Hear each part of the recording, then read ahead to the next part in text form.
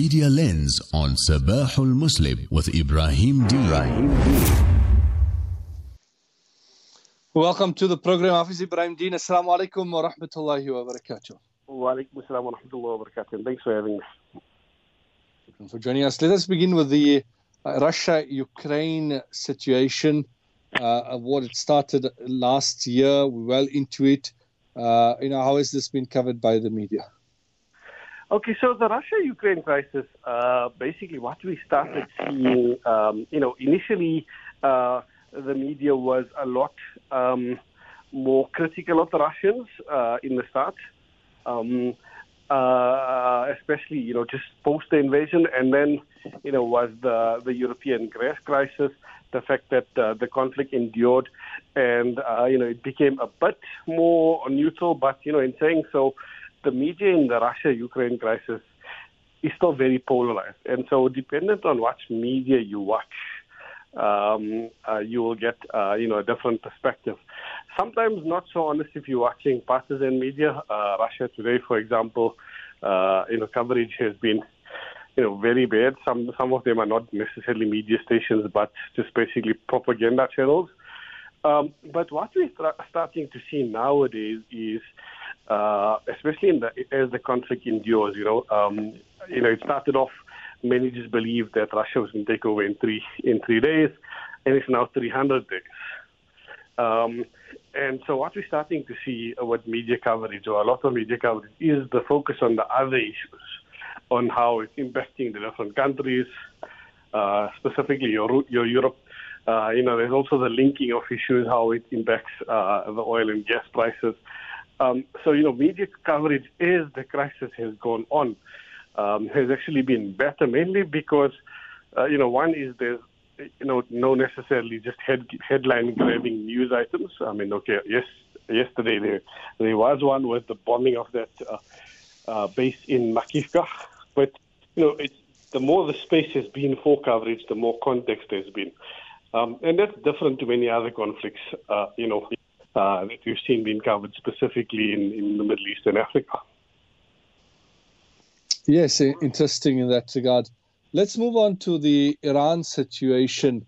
We know that the protests started off with the police, the religious police, and the loss of a life of Mahsa Amini. And from that point onwards, what did we witness and how was it covered? So I think the big thing with the Iranian protests is, the regime has since responded, and, the protest is now 100 days, and the protests are still ongoing. The regime has actually tried to relax some regulations. So the morality police, for example, has been disbanded.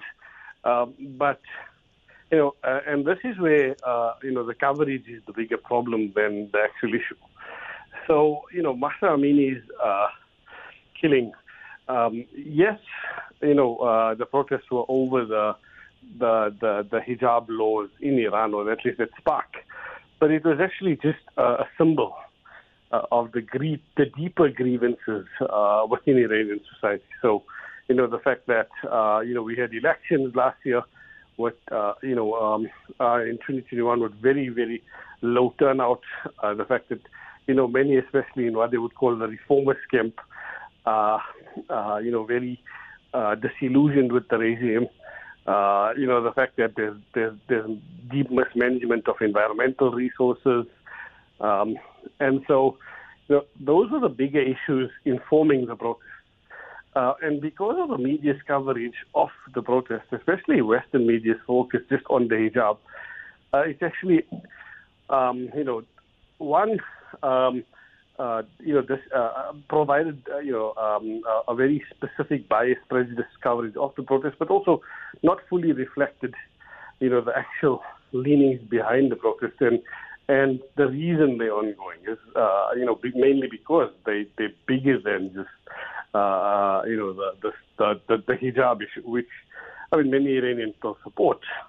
And so, it does seem as if, specifically, in relation to the Iranian protest, it's one of the few issues that the media, still remains very partisan.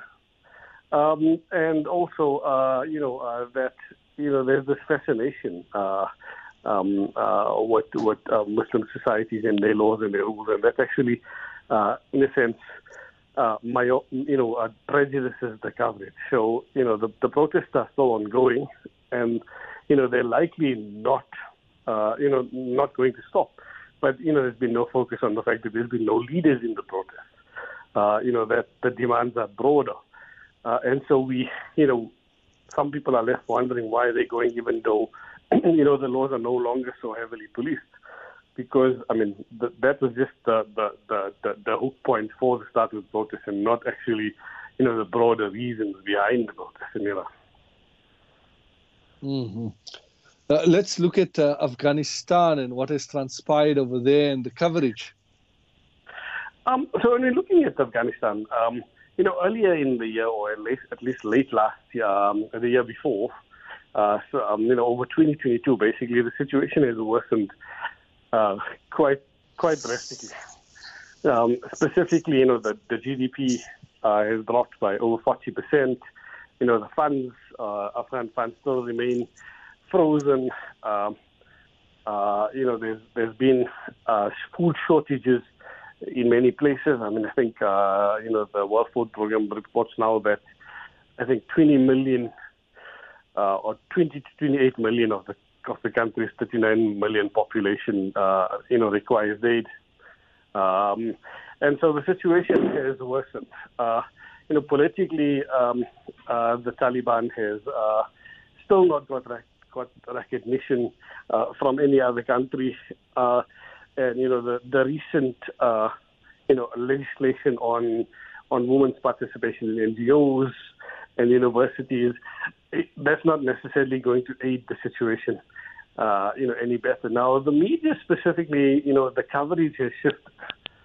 So the coverage has always been about, or at least, there's always been a focus on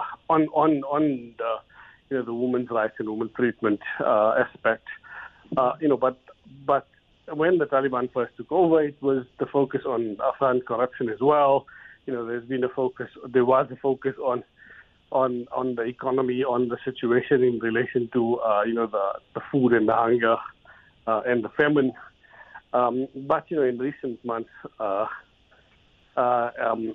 coverage has shifted back to only being focused on women's participation in Afghan society. And in some parts, it's been relatively good, but in some parts there's been no real context, and so they've lost the focus, or at least any talk or any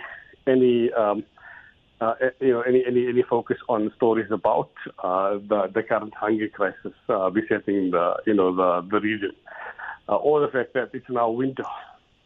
And that generally worsens the hunger, or the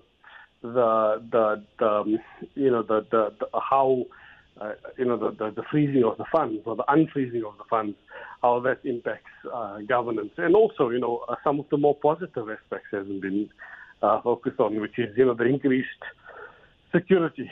There's also been a very little focus on the fact that ISIS still continues to be active in Afghanistan. So it's been a sole focus on women's rights and women's participation in society, and that's actually, informed people's view of Afghanistan, but also, being a very myopic focus, focusing only on one issue, and also not talking about the practicalities of the situation, and how it's going to be implemented. Can it be implemented? It's just been a focus on legislation, laws.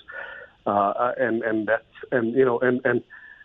that's generally, in a sense, colored the coverage of the conflict and shaped the narrative on what's going on in Afghanistan. There's even been no focus, for example, on parts of the growing rebellion in Panjshir.